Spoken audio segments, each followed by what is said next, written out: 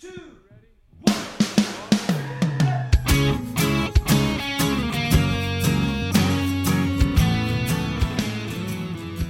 and welcome to Say That, the podcast where your big questions get real answers. My name is Matt King. I'm your host in the city of Chicago. Joining us here is Jed Brewer. Bully! With us all the way from Oak Ridge, Tennessee is Lee Younger. Yes, now. And I don't know if Matt knows that reference. Oh, I'm pushing the Matt King brain. yes, now. That is Hysteria. God! I was going to try to get him. Unbelievable. That's the only Yes, thing I remember now. of that. And I believe there was a... You are correct, sir. Yeah, that was like a...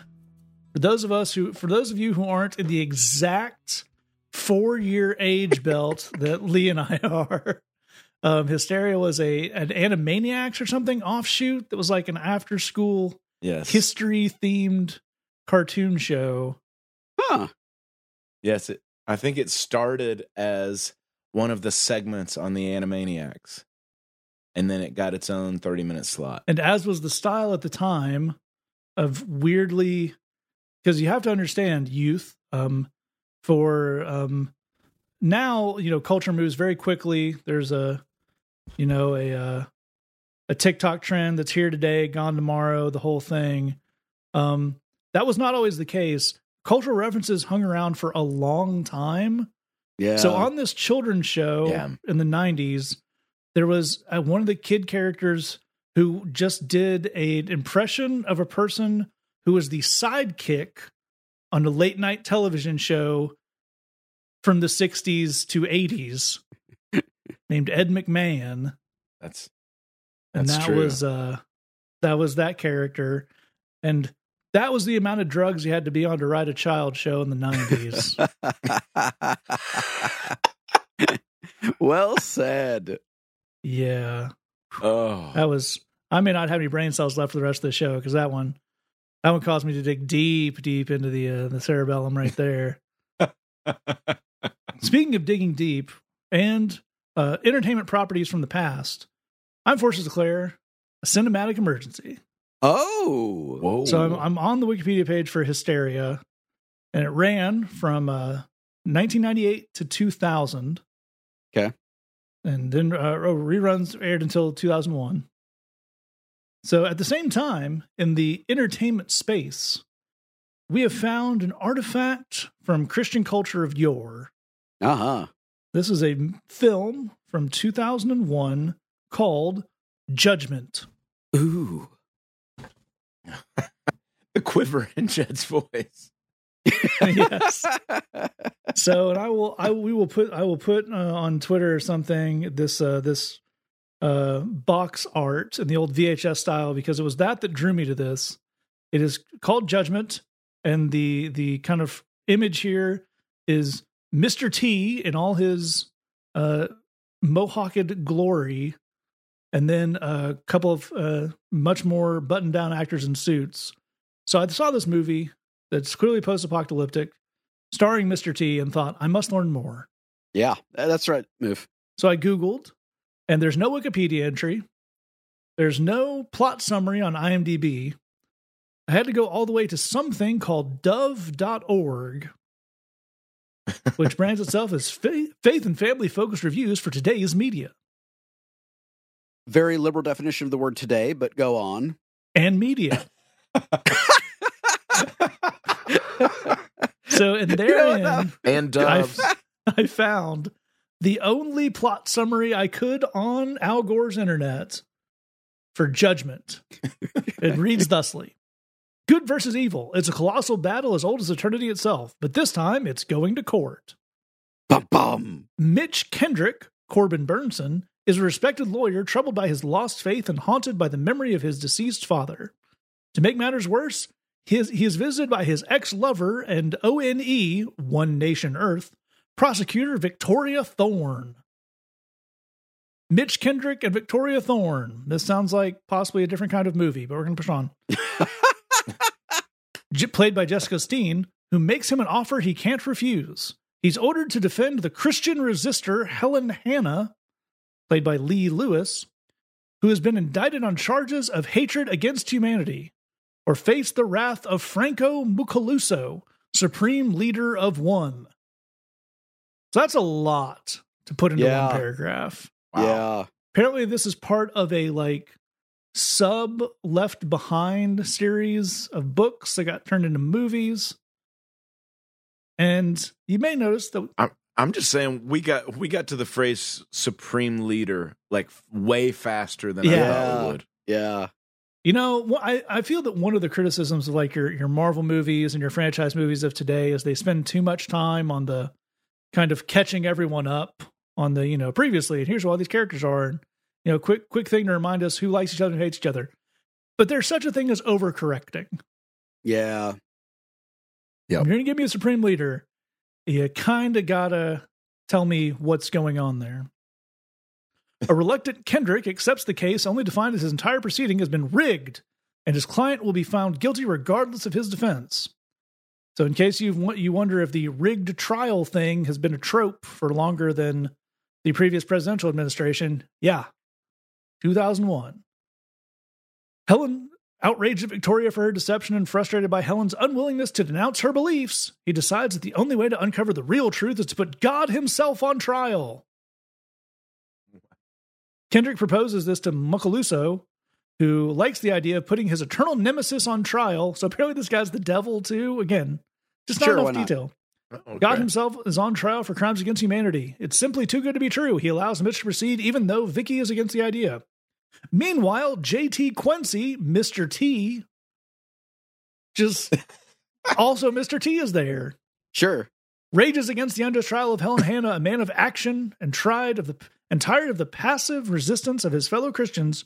He's determined to strike a blow against the evil of Macaluso. Quincy plots a daring escape plan to break Helen out that is fraught with danger and enlists the help of some not-so-faithful friends. But as Kendrick slowly unveils the truth throughout the trial, he not only experiences a personal epiphany, but is also made aware of the deceitful lies and evil machinations that Macaluso uses to control the world. Suspense mounts as these perilous events close in on themselves, and the world waits breathlessly for the Supreme Court's final judgment. This is all the way back in 2001, but there's something deeply disturbing that in these wacko, fundamentalist, apocalyptic vision, even after the end of all things and rapture and tribulation, all that, there's still a Supreme Court. Of course. We worked hard on that. We're not giving it up. That's the one thing they believe in. You know, when I think of all the evils in this world, and there's a lot to choose from that, you know, we'd want to focus on, we'd really want to make public enemy number one. I'm really glad that for an extended period, evangelical Christians in the United States are like, it's the UN. That's the worst evil we can imagine.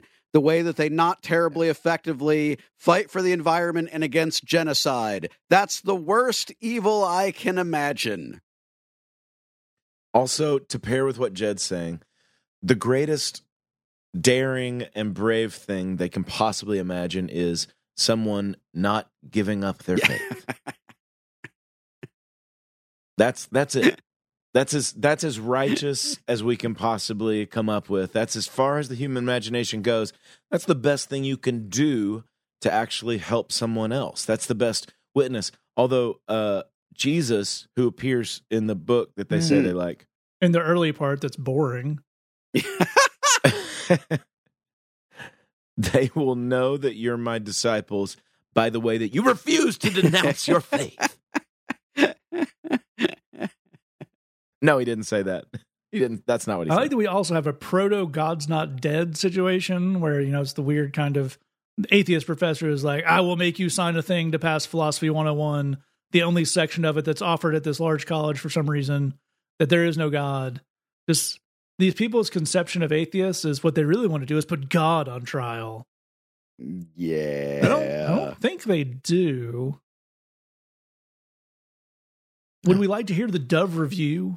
Man, I'd love to hear the Dove review. Oh. So first, I'll walk you through the Dove rating system that exists on this site.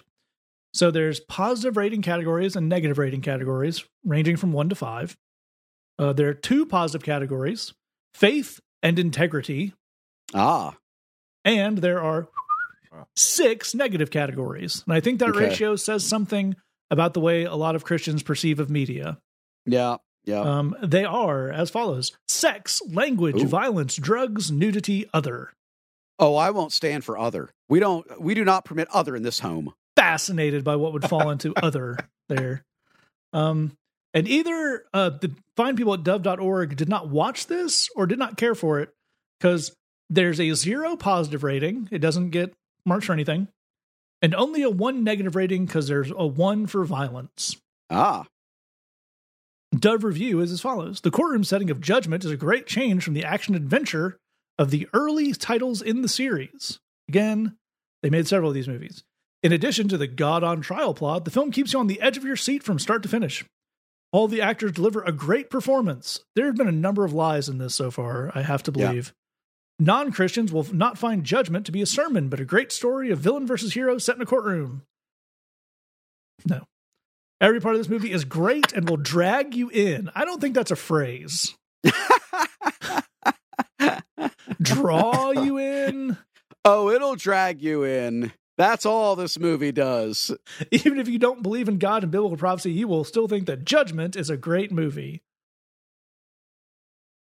Okay, I have many thoughts. One of them is, I just pictured Jed being dragged in by a movie and him just like, would you please let go of my shirt? Please, hey, movie, would you please let go? Honestly, let go of my shirt. 2, Jed, you've tried to impress this upon me in the past, but doesn't it take like a ludicrous amount of money and coordination, especially before the days of things like Final Cut Pro, really good cameras and phones and things like that, to make a movie? Yeah, we think this was 2001. Is that right? I believe that is the that's what Google's telling me the release date was. It was real expensive to make a feature-length motion picture in 2001. Like, really expensive. I'm just dumbfounded. Yeah. Y'all put real money into making this atrocity. I mean, Mr. T doesn't come cheap. No! What I'm fascinated by is what they rate like actual movies. So I'm just on the homepage scrolling through things. Okay. Let's see. Spider-Man No Way Home gets nothing for faith and a 2 for integrity. A 1 for sex, 3 for language, 3 for violence, 1 for drugs, 2 for other. Oh, let's see what other is. Other, casting spells as Peter tries to reverse damage done when his secret true identity was revealed. Other is apparently the witchcraft category. I'm trying to find just like something that's really out there. I searched for Goodfellas and they just don't have it. Well, I have one that I think we'll enjoy. So please. I've looked up, certainly in the running for one of the finest movies ever made, Casablanca. Sure. It has a negative rating of 7. Wow. It gets a 1 on the sex front, 1 on language, a 2 on violence, a 2 on drugs, and a 1 on nudity. I have seen Casablanca. I'm pretty sure there was no nudity. I can confidently assert that there was no nudity whatsoever in Casablanca at all. Oh, here we go. They have Deadpool. Uh-oh. Let's see here. It gets 0 for faith and 0 for integrity. I hate to tell you. 5 for sex, 5 for language, 4 for violence, 4 for drugs, 3 for nudity, 4 for other. Other? and the other ones, like the Spider-Man one, like you can scroll down and it'll say like 3 for language. You know, they use a naughty word. This one they didn't fill out like what it is. Like it just gives the number. Like I'm sure they were too horrified to recount why they gave that rating. Oh. I kid you not, we could just put movies into this search bar for the rest of the show and have a lot of fun. Yeah. As a olive branch to the people at dove.org, if you would like to make this the number one site that the hosts of this show visit on the internet, all you have to do is make it so that I can sort it by what gets the worst rating from you. Like, you know, you go to like Amazon, like, oh, sort by price from da-da-da. If you make it so what movie dove.org hated the most, I will spend so much time on this website. Well, I have one that would certainly be in the running that I'm very pleased to have discovered. So for our listeners, it's important to note that first, all films that they carry are either listed as Dove approved or not Dove approved. Yes. This is strongly in the not Dove approved category. It is the Sir Anthony Hopkins vehicle Hannibal. And oh my. We have a negative rating combined of 16, sex 2, language 3, violence 5, drugs 3, nudity 1, other 2. And do they define other? They do not appear to. Okay, so I've looked at the review for Wonder Woman, which is Dove approved. The rated 18 plus. Gets a 4 positive rating, all coming from integrity, and a 12 negative rating. I guess they didn't mind the fact that she's a Greek god. But they have what can only be described as a code system for their language rating. Okay. Language 2, mild, H, D, OMG. Okay. This is a fascinating look inside something I'm very glad to not be a part of. Again, find people of the dove.org community. Just give me a thing where I want like the notebook of the person from dove.org who had to review Deadpool for them. And I want just like the minute by minute blow by blow of that. The other thing, when you hit the search bar, it says search over 12,000 titles. So for a site like this, that they're supposedly telling you about all kinds of media, there's a couple of problems. One, that's not terribly comprehensive. Not a lot. At the other side of that fact is how many people work at dove.org and how many of these movies have you actually watched? And how much of this are we just kind of filling in the blanks here and turning in some deliverables and getting stuff up on the site? Because, I mean, do we think that dove.org is such a vast organization that we have like even 12 people manning this operation, so they've each watched 1,000 movies apiece? This is the problem that I'm trying to pinpoint. Just kind of an SEO farm. Right. Okay, so this is not the one they hated the most, but it was an interesting one to me. They have a review for the current Lord of the Rings series. It's on Amazon, Rings of Power. Yeah. And I'm reading through it. Luckily, they don't dock point for there being black people in it, which is a huge relief. So it's the first one I've looked at that does get points for faith. For fans of Tolkien, Valinor symbolizes Helfin. The elves fight to defeat Morgoth, who is the type of the devil. People of humanity are tempted by Morgoth. Okay, 2 for integrity, no sex, no language. 2 for violence, fantasy, war fighting, and violence. 2 for other, jump scares, scary creatures. There's a 1 for nudity. And you may think back if you've seen that and thought, I don't recall a lot of nudity. I'm going to give you an amazing sentence that is just written as it is written. Stranger man falls from the sky and is in small shorts. What? Which, if you've seen even the trailer for the show, there's like a meteor and there's a guy in it. We don't know who it is, but just I love this. If you hadn't seen anything about this, just the small picture shorts of a Homer Simpson style character in small shorts, just whoomp. That's incredible. Here is the most negative review I've been able to find, and I'm shocked that they have this at all. So one of my all-time favorite directors is a guy named Joe Carnahan. I think he's a brilliant dude. Is he edifying? No, strongly not. Well, actually, I take that back. The Gray is an incredibly edifying movie that is amazing. Generally, no. So this was his 2006, like 80% action, 20% extremely dark comedy called Smokin' Aces. And it has a combined negative rating of 24. Ooh. That's the most negative I can find. And under details, when you scroll down, I'm going to read other. This is incredible. Quote, just the overall depravity, crudeness, crass, violent, obscene nature of the film was disgusting. Wow. So I have not seen that movie, Jed. I found something that has a negative rating of 20, Okay. not Dove approved. Stranger Things. Really?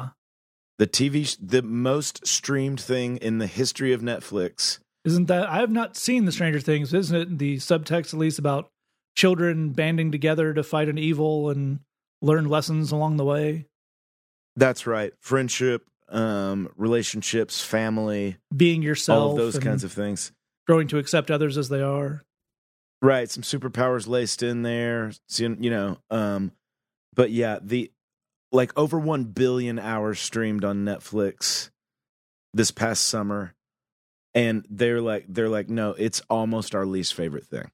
And one of the negative ratings was for other. So I read it. Okay. And it talked about how disrespectful children are to adults. That's why I can't watch The Simpsons. That's why it was banned in my house growing up. Thank you, James Dobson. Yeah. Nudity. Some male characters are seen shirtless. That's not what nudity means. Yeah. There's nothing more shameful than the human body. Can't think of a single thing. Both the protagonists and the antagonists are deceitful. Oh. Amazing. This is an amazing website. Yes, we could literally do this for the rest of the episode. So on this moment, we will declare emergency off. But if you are a work from home person and have a little time you need to kill, just searching for random movies in the dove.org canon here is really, really a fun way to spend 20 minutes, gotta say. We hope you enjoyed it as well. If you find a lower rating than 24, please let us know. I really want to know. Yes, please. At Jed Brewer, at Lee Younger, at Matt Kinger, but all those are on Twitter and Instagram. Please share with us the lowest rated dove.org ratings you can find. Let's have that as a fun group project. Keep scouring the website for that. And if you know any way I can personally get in touch with the person who reviewed Deadpool for dove.org, again, I want to buy that person a sandwich and just hear about that. But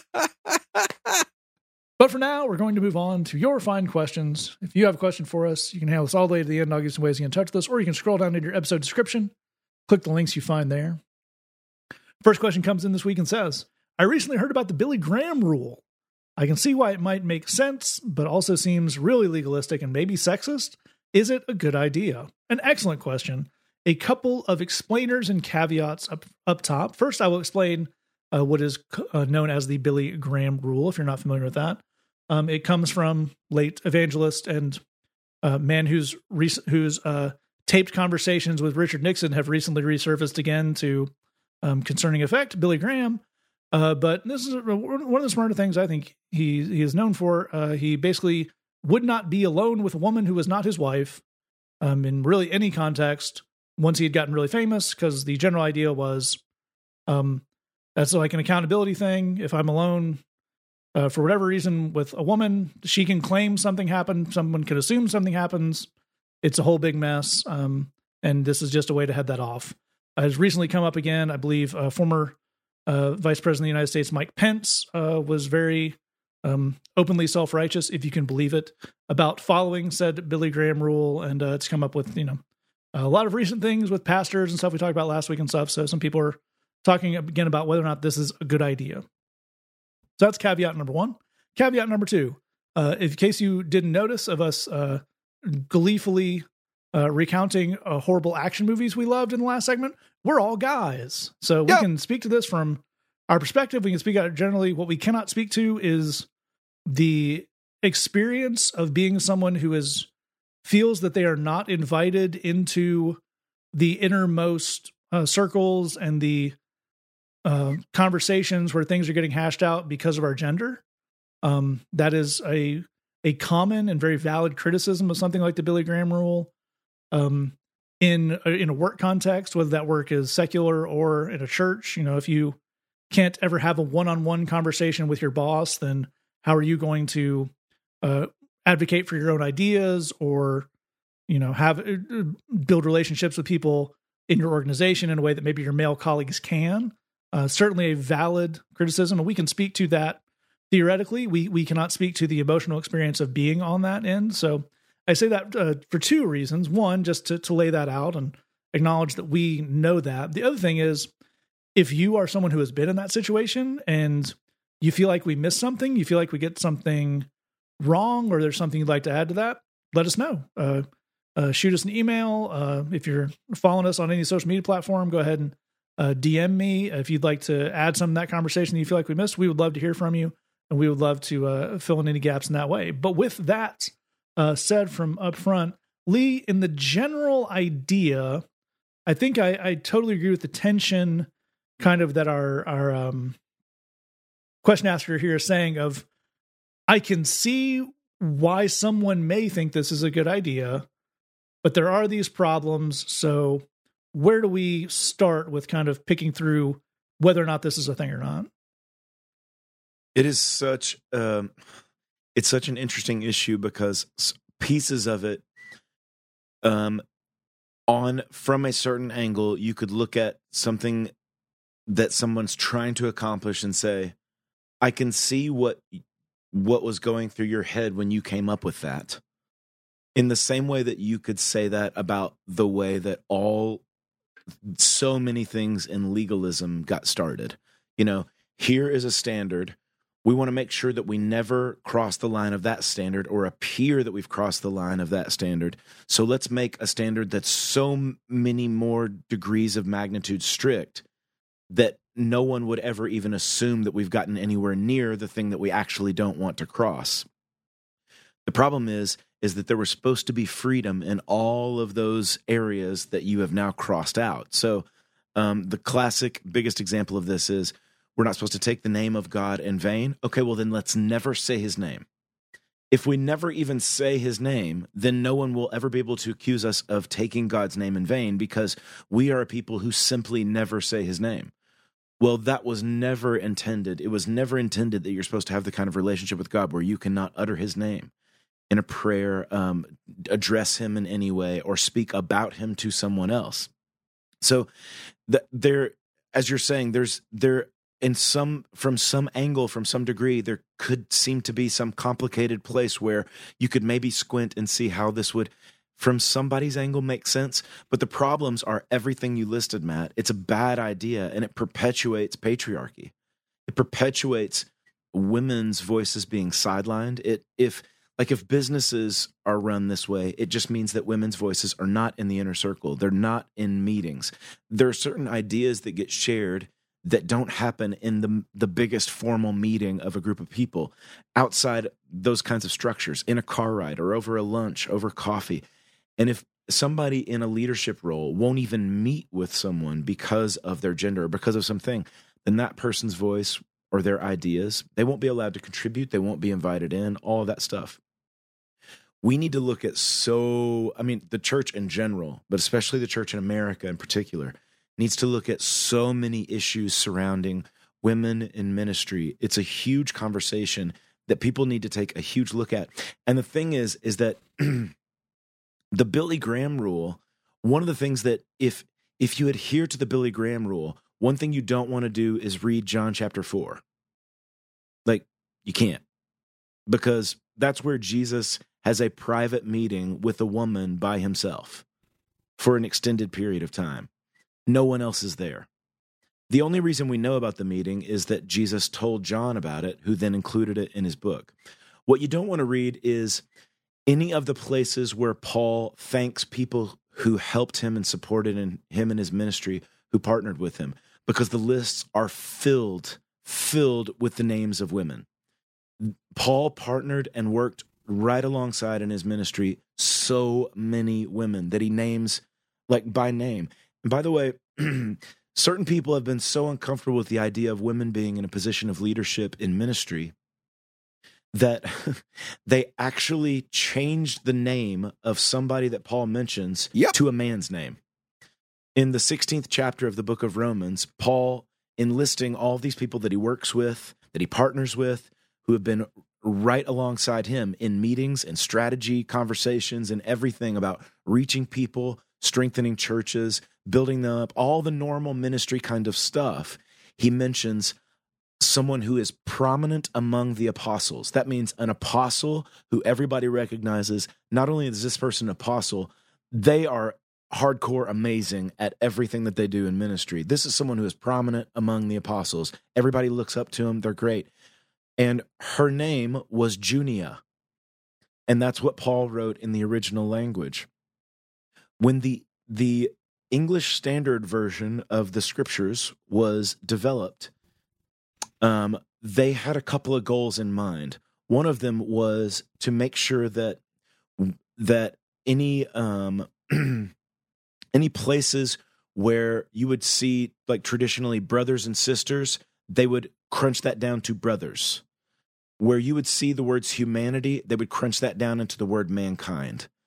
Specifically in Romans chapter 16, they changed the name Junia to Junius. Other versions of the scriptures, when they translate it, they say prominent, like not prominent among the apostles, but someone who the apostles say is prominent. So they change the wording of the sentence. It's all of that stuff winds up ending up in a way to sideline women from their access to leadership in ministry. If you are uncomfortable with the idea that women have a place in the ideas, in the sharing of the message, in the teaching, in the singing, in the songwriting, in the development, in the ministry, in any phase of any kind of ministry work, I don't want to say this clearly, do not read the Bible. Because you will be made very uncomfortable. You'll be made very uncomfortable with Jesus meeting one-on-one with women, with the first person Jesus sends out to preach the resurrection being a woman. The first person that Jesus told directly that he was a Messiah was not only a woman, but a woman from the race everybody else hated. Do not read the Bible if you are uncomfortable with women being in positions of leadership and partnership with those who are in ministry and those who are in ministry spaces, having strategy conversations and right there in the mix with everything that matters. We need to look at this stuff, and Matt's exactly right. What we need to do, especially if the we includes men, is we need to ask women how they feel, how they've been treated, and we need to listen for a long time. Very, very well put. A fantastic way to start that off. And Jed, where would we take it from there? Very well put indeed. So the original question says it seems really legalistic. I would argue not only is it really legalistic, it is literally legalistic. Yeah. Let me explain why I say that. It is an overly strict, one-size-fits-all edict created with, I guess, good intentions that ends up causing more problems than it solves. And so, that's literally the definition of legalistic stuff. And it's objectifying. And it's objectifying. So let's take a look at a case study for a second. And the case study is going to be the idea of gambling. Here's the thing about gambling. Like, it can cause real problems in people's lives. There are some folks that it becomes a compulsive thing. It becomes an obsessive thing. You literally lose your house in a night. That can happen. It can be a danger. It's something to be aware of. Also, for plenty of people, getting a scratcher every now and then, just as a fun thing, is not a problem and totally cool. But what kind of a legalistic mindset says is gambling could be a problem. It has been a problem for some people. So wouldn't it be safer, wouldn't it be better if we just said no one gets to gamble at all? No gambling for anybody. All forms of gambling are bad. I can track the logic. Like, I can follow. We don't have homeowners insurance. Ned considers it gambling for some reason. Just like with Ned Flanders, I can track the logic. I can get it. A few things on that. The first is, so you're aware, just like with everything Lee said, the apostles literally rolled dice to pick Judas's replacement. They literally rolled dice to pick Judas's replacement. Shook him and blew on him beforehand. The whole deal. Daddy. We need a new apostle. Come on. Yeah. So there's like zero. If you want to believe gambling is bad for everyone, don't read the Bible. 2 6s is 12. That's all I'm saying, Jay. All right. But the other thing about outlawing gambling in that way is it's one of those things where Jesus and Paul are actually both very clear in the exact same direction of God is not cool with that line of thinking. That line of thinking where you just kind of invent new rules for people, God is not cool with that. God is not okay with that. And even though it felt like it was the safe thing to do and would keep everybody, just on the up and up, still, God not cool with it. Jesus says this, Paul says this, it's really, really clear. And so you said this seems really legalistic. It is. It's literally legalistic. And the Bible, although it does not in any way disenfranchise women or say that gambling is bad, it does say that legalism is bad, quite clearly and repeatedly. There's another angle of this that might be worth looking at, that just food for thought. So there are people in the world who really look up to Billy Graham. I'm not one of them. I'm not here to say anything bad about the guy, but like if those who engage in hero worship on Billy Graham, I'm not one of those people. What I can say is the guy was a huge international celebrity who had a media empire and a lot on the line if something went wrong. And so he made a decision to protect that investment. That's what he did. You can argue that it was good. You can argue that it was bad. You can argue that it was biblical. You can argue that it was anti-biblical.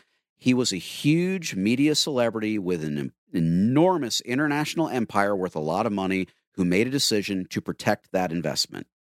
Here's my question for you. Are you a huge international celebrity with an enormous media empire who may need to protect that investment? Because if you're not, then this definitely would not apply to you, because that is the actual reasoning that was driving this decision.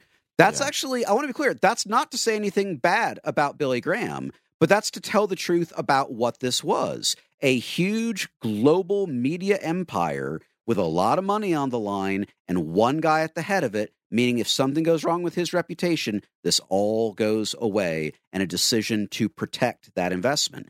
And it's worth looking at. You go to maybe it's sexist. This is one of the things about when people make decisions in order to protect huge businesses is it almost always hurts people along the way. The decisions that we make that are best for an enormous multinational corporation almost always hurt people along the way. You know how there's no ethical consumption under capitalism? That applies here too. This is, Matt, you may need to cut this later, but I'm on a roll. Billy Graham is Christian capital. Pearl Harbor?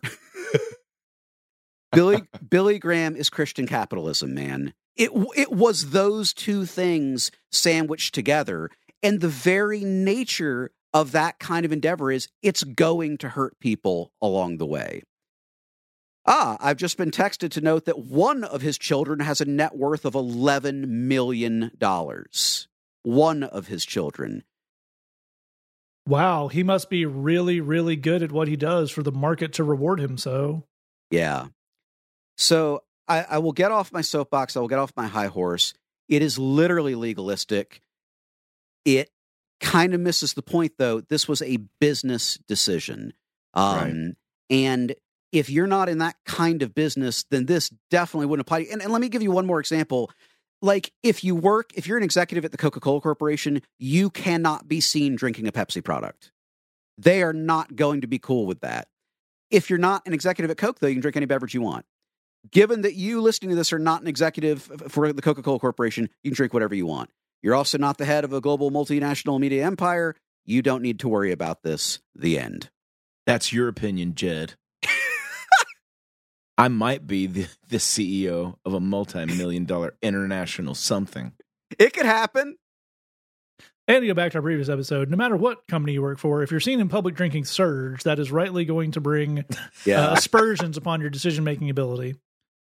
Yes, all great stuff from both of these guys. I will throw one thing on the end here, which is let's try to brainstorm what a decent version of this that is not steeped in, as Lee pointed out, patriarchy and sexism, both from excluding women from certain conversations and also, let's be honest, a baseline belief that women can't be trusted for their lust for money and power and whatever will just overcome them, and they will either give into the carnal urges or make up a lie or whatever.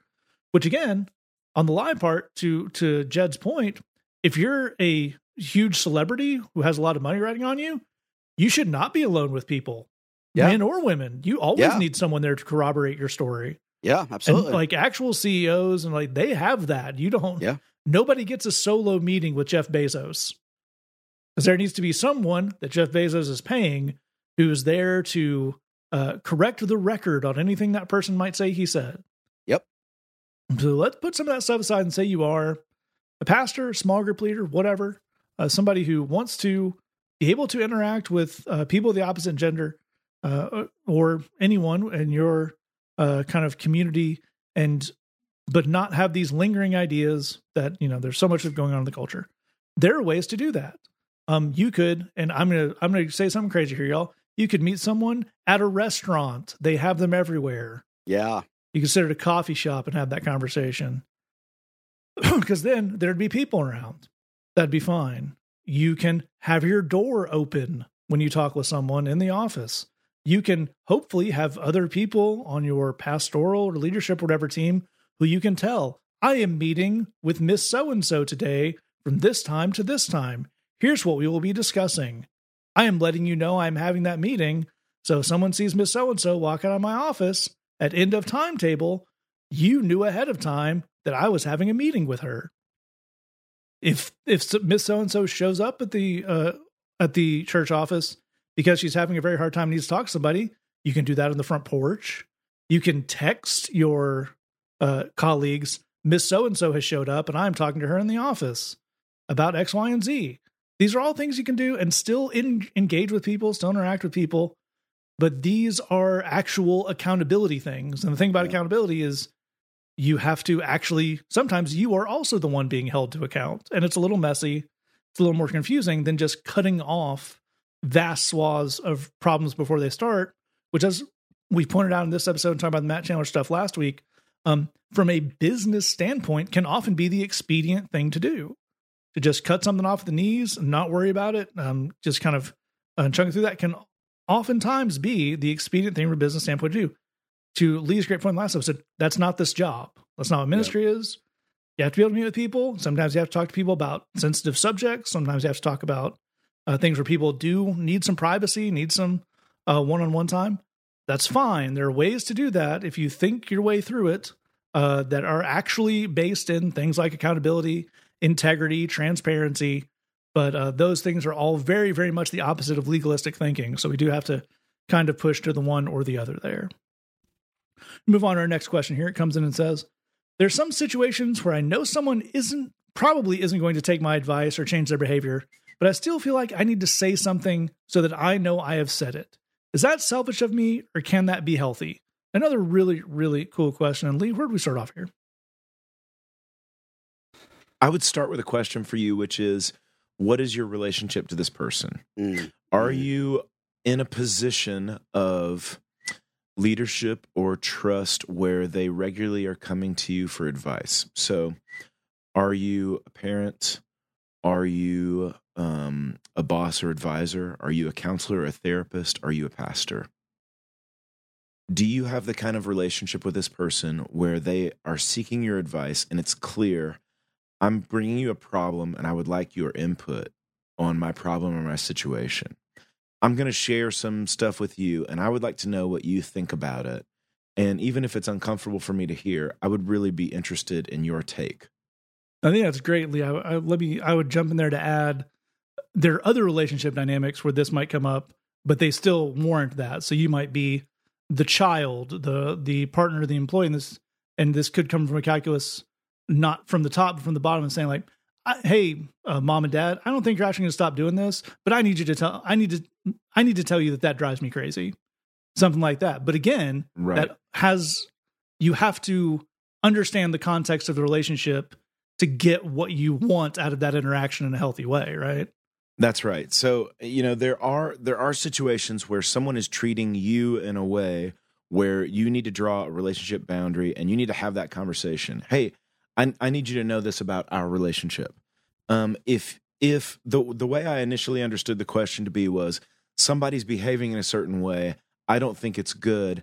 I need to let them know the way that I see that, so that at least I have said it. Mm-hmm. Whether or not they continue in the thing, at least I've said it. And the reason I asked those initial questions of, are you in a position to where this person is seeking your advice? If that's the case, then in a gentle way and in a way where you're obviously listening to this person and caring for them and everything, I would say you get to share that information. You get to share the way that you see it. If you're not in that situation, my encouragement would be, let's look for a future situation where you may be able to share that information by their invitation. And let's do this for now. For now, what is a way that you could be there for that person, serve them in some way, or meet some physical need? If they're having a hard time, can you show up with, a movie from Redbox and some cookies? If they're sad, can you be the person that says, hey, I'll come over, let's go for a walk or something like that, and you can tell me all about it? If there's some way that you can meet a need, how can you show up for that person and develop the kind of relationship where you're the person who's there for them? If you are able to demonstrate to them, I am a person who can be here for you, then there may be a day, and it may happen faster than you think, where they come to you knowing that you care about them and say, man, I've got this situation. I'd really love to hear the way that you see it. I tell you all that to say this. Most of the time, if somebody's in a situation, especially where somebody in their life that's close is not going to like it, they want to advise them against it or whatever. They're seeing somebody you don't think is good for them, or they're hanging out with people that you think are leading them down the wrong path, or whatever the situation is. And I just want to give them the advice. And I don't think they're going to listen to me, but I just want to know that I said it, because at least I've done my due diligence. The thing that I would encourage you on two things. One, they probably already know that you feel that way. And two, they're probably not in a position to hear you. If someone is not asking for your input, they may not hear your advice. If what we're trying to do is give advice, you're going to want an invitation on that. And like I said, until we get the invitation, let's aim for the tack of, how can I be there for this person? How can I meet a specific need and maybe become the kind of person that they would come to for some advice? Great place to start that off. And Jed, where do we go from there? That's awesome, man. So Lee started with a question, and I also want to ask you a question, which is, I think it's worth you thinking through why you need to say something. Like, why do you need to do this? So you've written, there's some situations where I know someone probably isn't going to take my advice or change their behavior, but I still feel like I need to say something to have said it. And so my question to you, with no judgment, is why? Why do you need to do that? And so there's a few options that spring to mind. One is that to absolve yourself of blame, right? Is it something where, like, you feel like this could go really poorly for them, and there could be consequences in their life, and you don't want to feel like you share in the blame because you weren't willing to speak up? That could be one reason. Is this like a moral imperative for you? That sense, like, I don't want my silence to be seen as assent to the decisions they're making and the things that they're doing. Another common one is this about punishing the person? Is this about, look, this thing that you're doing, it feels bad to me, it feels wrong to me, and on some level I want, I want to lash out through my words. That would be another common one. And I have no idea which of those or another it would be for you, but I really super think it's worth you thinking through that why question. And again, I'm not coming with a judgment actually on any of those, but if you can answer that why question, then you're going to be well on your way to answering your follow-up questions, which were, is that selfish of me? Is that healthy? So let's go in reverse order. If you basically want to just kind of punish another person for the decisions that they're making through pointed questions, probably, yes, that is selfish of you. It may be completely understandable but it probably does fall in the category of selfish. Is it healthy? Probably not. Again, it might be very understandable, but it's probably not terribly healthy. We'll go to the first one, the idea of absolving yourself of blame, of like, this could end really poorly. Is it selfish of you to want to absolve yourself of blame? I don't know that it's selfish of you exactly. I mean, I think it may be born of care for this other person.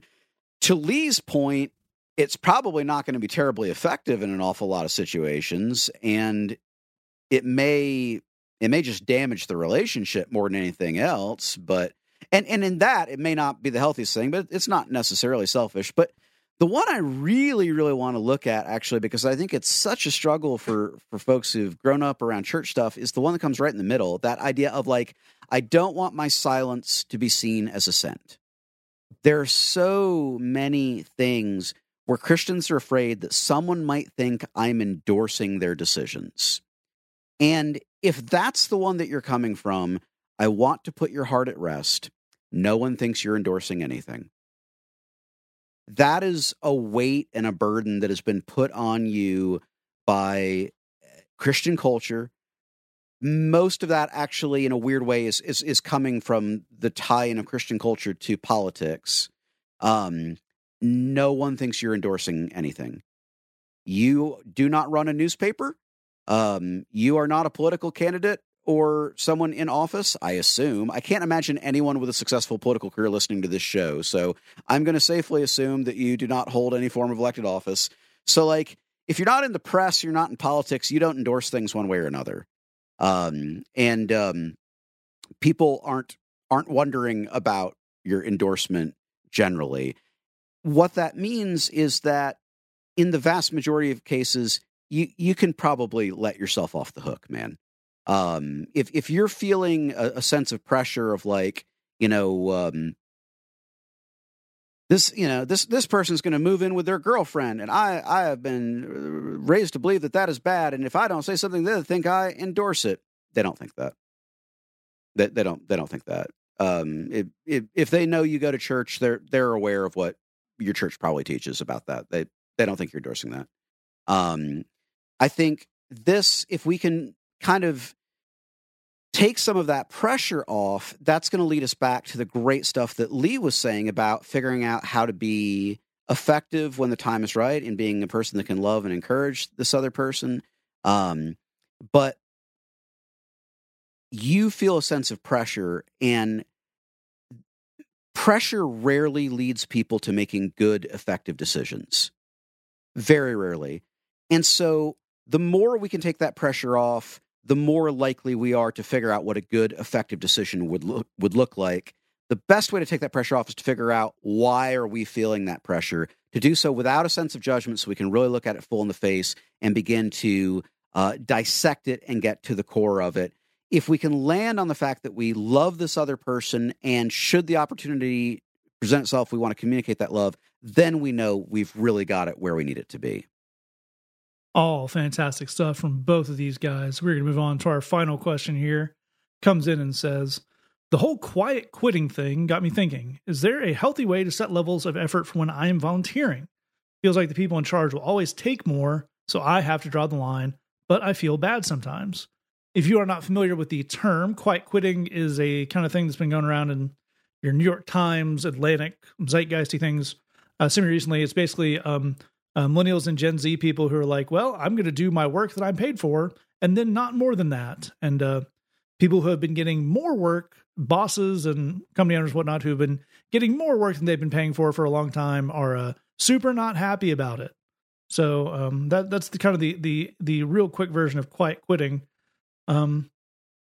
So I think it really is interesting, though, in the volunteering realm, because kind of definitionally, the idea of quiet quitting, or is much more accurate term, setting healthy work boundaries, is I have a job, be that hourly, be that salaried, that I get paid for 40 hours or whatever.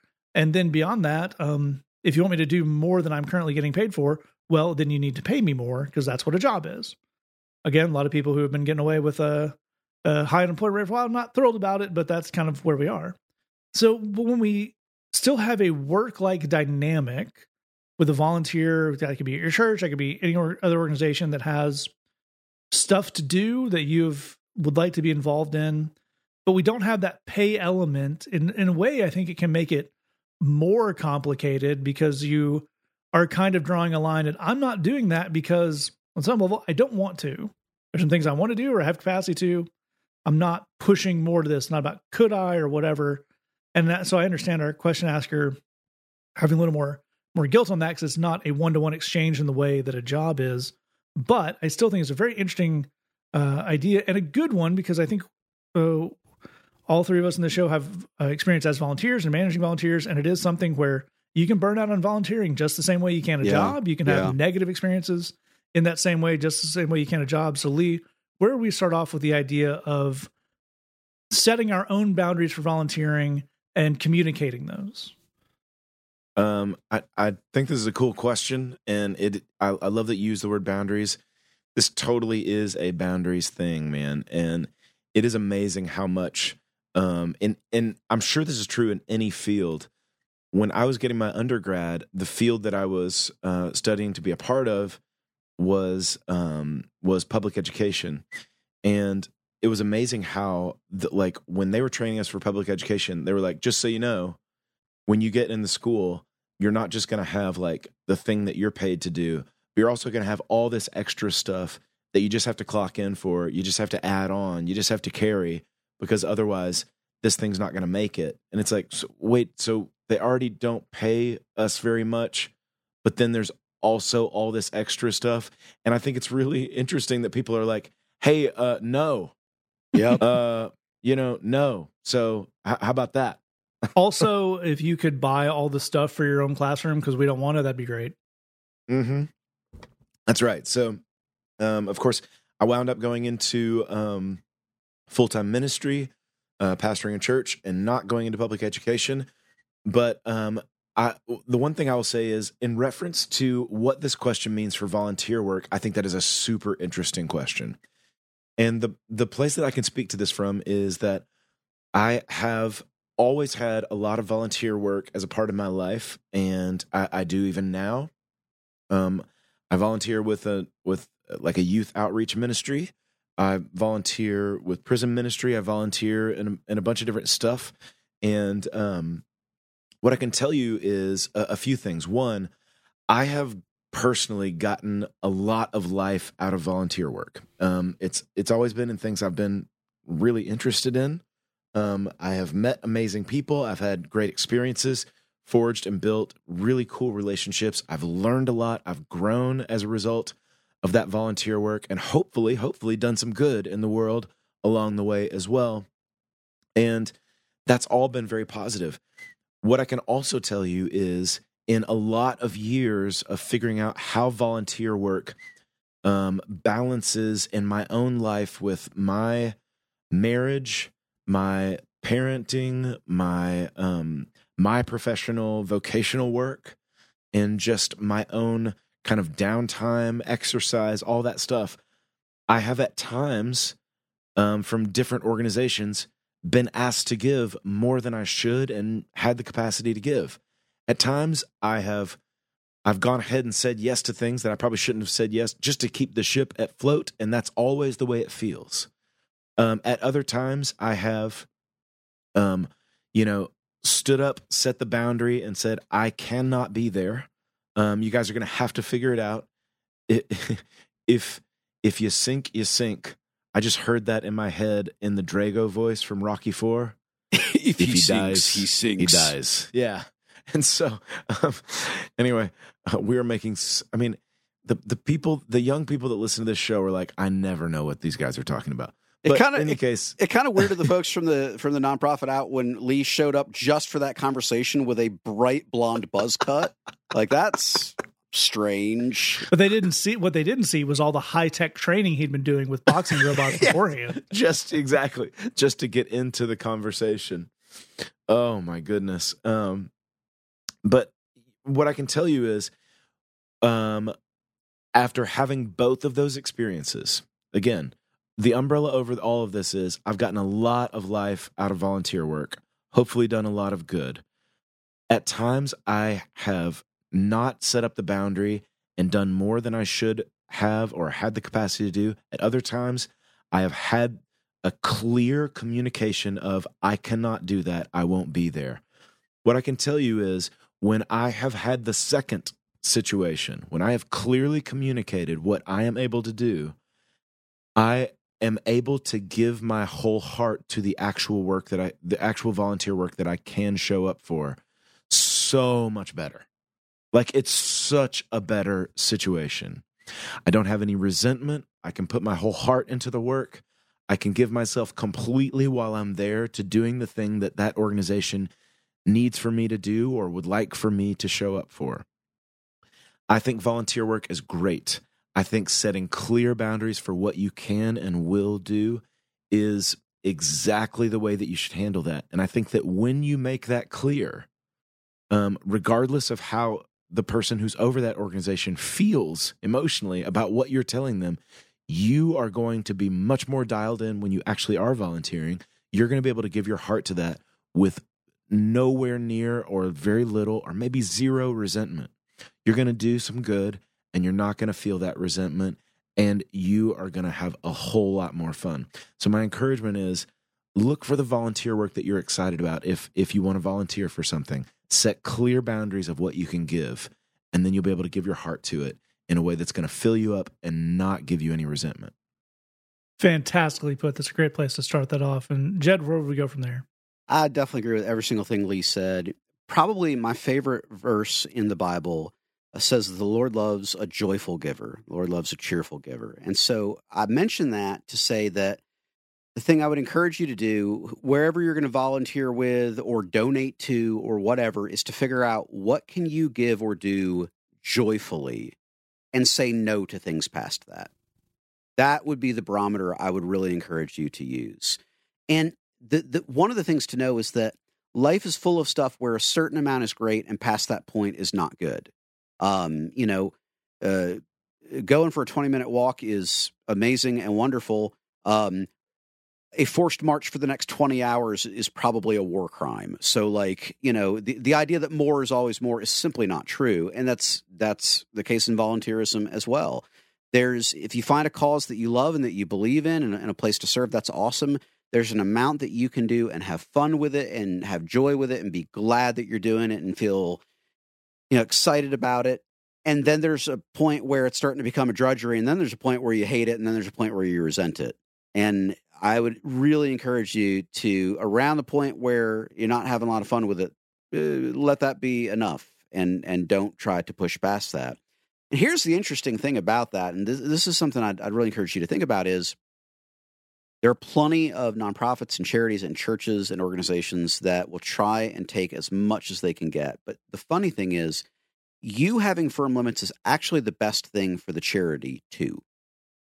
And the reason for that is, if you overdo it, whether with giving or with volunteering, you'll stop. If you are giving or volunteering in a way that is not sustainable for you, you will stop doing it. And when you stop doing it, that will be really, really bad for them. It is much better for that church, charity, organization, whatever.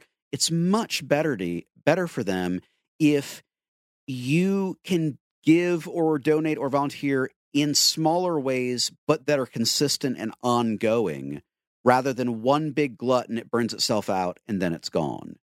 And so what that means is that you can either say no in kind of small ongoing ways, so like, hey, could you show up for this? No, I'm sorry, I can't. Or you can say no in a big way a little bit down the line of, look, this is eating up all my time and I'm not having any fun anymore and I'm just not going to do this anymore. You're probably going to end up saying no one way or another. One of those no's is much better for you and much better for them. The other one's actually not great for anybody. The one other thing that I would point you to, that I don't know if I have a great solution for it, but I would encourage us to be aware of it and think about it, is that knowing how to engage with volunteers in a way that provides them with a good experience is a specific skill set that many nonprofits and organizations do not possess. Creating and crafting a situation that is rewarding to the people who are doing the volunteer work, also beneficial to the organization, and that kind of feels like everybody wins and like, man, that was great and I'd love to do it again soon. That actually takes a lot of work and expertise. That is really something much harder to find than you would think. And given that it's a specific skill set that's hard to find, the people who have that skill set end up getting actually pretty damn good jobs in the nonprofit sector. Because the nonprofit sector is a lot bigger than you think it is. So just as a quick example, like most medical societies like the AMA or whatever, right? A lot of the internal workings of a lot of those societies are done by doctors doing volunteer work. They are volunteering their time within that organization. And those societies employ people to make sure that that's a really good experience because they really want that to keep going. It super, super matters. And so people that get good at that, they tend to get those kind of jobs. And what can happen is that a lot of nonprofits, they really believe in their mission, but they don't have a ton of resources and they don't have people with that specific skill set. And so they tend to create a situation where they get a lot of churn of volunteers because they don't know what they're doing. And so kind of chewing people up and spitting them out is about all they've got. With that in mind, something that I would encourage you to think about is actually being not only clear and assertive with telling people no, but places that you volunteer, it's something to think about, just something to ponder, is giving them a sense of where you're coming from, of I am having a good time with these things and I like doing these things. That other thing's not a great fit for me. I'm actually not crazy about doing that. That kind of information for people who want you to have a good experience and don't really know how to do that, that kind of information is extremely useful. And it's the kind of stuff that may not occur to them on their own. Maybe you're comfortable doing that. Maybe you're not. You don't owe people that kind of explanation. But if it's something that you'd be open to sharing, a good organization will want to know that information. If you do share that information and they don't appear to like it, that's a good sign to find somewhere else to volunteer, because that would be a very, very bad sign. And that takes us back to say no early, say no often. Do that for your sake and for theirs as well. That is absolutely right. One of the kind of recurring things with the quiet quitting phenomenon and the stuff that I've kind of read and seen about it is particularly in the current labor market, the idea of, we lost a few people, so we really need you to pitch in and take on, Jerry's work and take on this project. Okay, great. You want me to do the work of 2 people? What kind of pay increase are we talking about? Well, none. Okay, I'll continue to do the work of 1 person and get paid my 1 salary then. Right. Very critical to that. But I think there is a really strong analog in volunteering stuff. And it kind of piggybacks exactly on what Jed says there of, hey, I'm sorry you guys want to do more stuff than you apparently currently have the volunteer power to do. But the answer to that is not me being in this building 7 days a week. Yep. It's not a long-term answer because I'm going to burn out. It's not a good answer, as Jed points out, because I'm with Lee. I've been part of wonderful volunteering experiences and organizations that really do run on a lot of volunteer power. And that's great. You can get a lot done. You can have really rewarding experiences for the volunteers and for the people being served and all that. But anything that hinges on 1 or 2 volunteers is a terrible idea. Yep. Because people get sick and people move and people have their schedules changed so they can't do that night anymore. That you running yourself ragged is not the answer for any number of reasons. And one of the beautiful things about being a volunteer, as I transitioned from staff to semi-staff to volunteer roles in several different organizations at this point in my life, not really your problem. It doesn't mean you need to make things worse for the people in charge, and it's great to help out when you can, but I need you to come in. We need you to, all the people want to volunteer in this particular ministry to come for this, 6-hour training. Oh, I can't do that. Yeah. Oh, well, if you don't do it, we're not going to have enough people to do it. Oh, that's a bummer. Good thing we pay you so you can address those kind of problems, because I can't do that. Right. It is an unhealthy dynamic for the person who is in charge.